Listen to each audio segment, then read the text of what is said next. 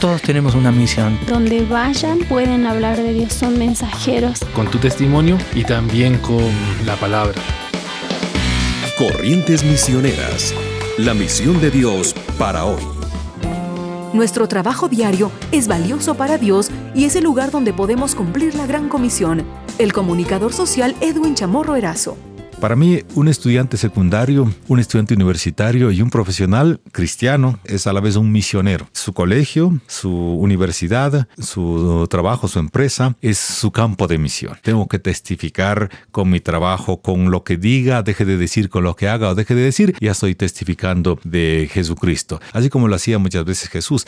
A los primeros 12 discípulos que escoge, muchos de ellos eran profesionales, algunos no necesariamente profesionales académicos, algunos eran profesionales de oficio, como pescadores, el caso de Pedro, otro recaudador como el caso de Mateo, el caso de Lucas, un médico. Y Jesús no excluyó a ninguno de este espectro profesional. De todos los lados llamó y convocó, tanto cuando estuvo él en sus 3 años de ministerio extraordinario, sino también una vez que él se fue, convocó a otros profesionales, como el mismo Pablo, es un caso emblemático de un profesional que lo convoca. Y Pablo también se rodea de gente profesional, como el mismo caso de Lucas.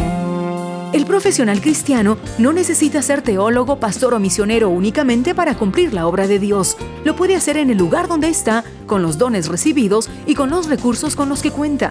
Al aprender a trabajar en equipo y servir donde haya necesidad, al estudiar e investigar temas bíblicos que le permitan contextualizar su fe, al depender de Dios en oración siempre, el profesional cristiano será un gran instrumento para la misión de Dios. Corrientes Misioneras es una producción de Corrientes, un programa de entrenamiento misionero transcultural desde Ecuador para América Latina. Más información en corrientesmisioneras@gmail.com.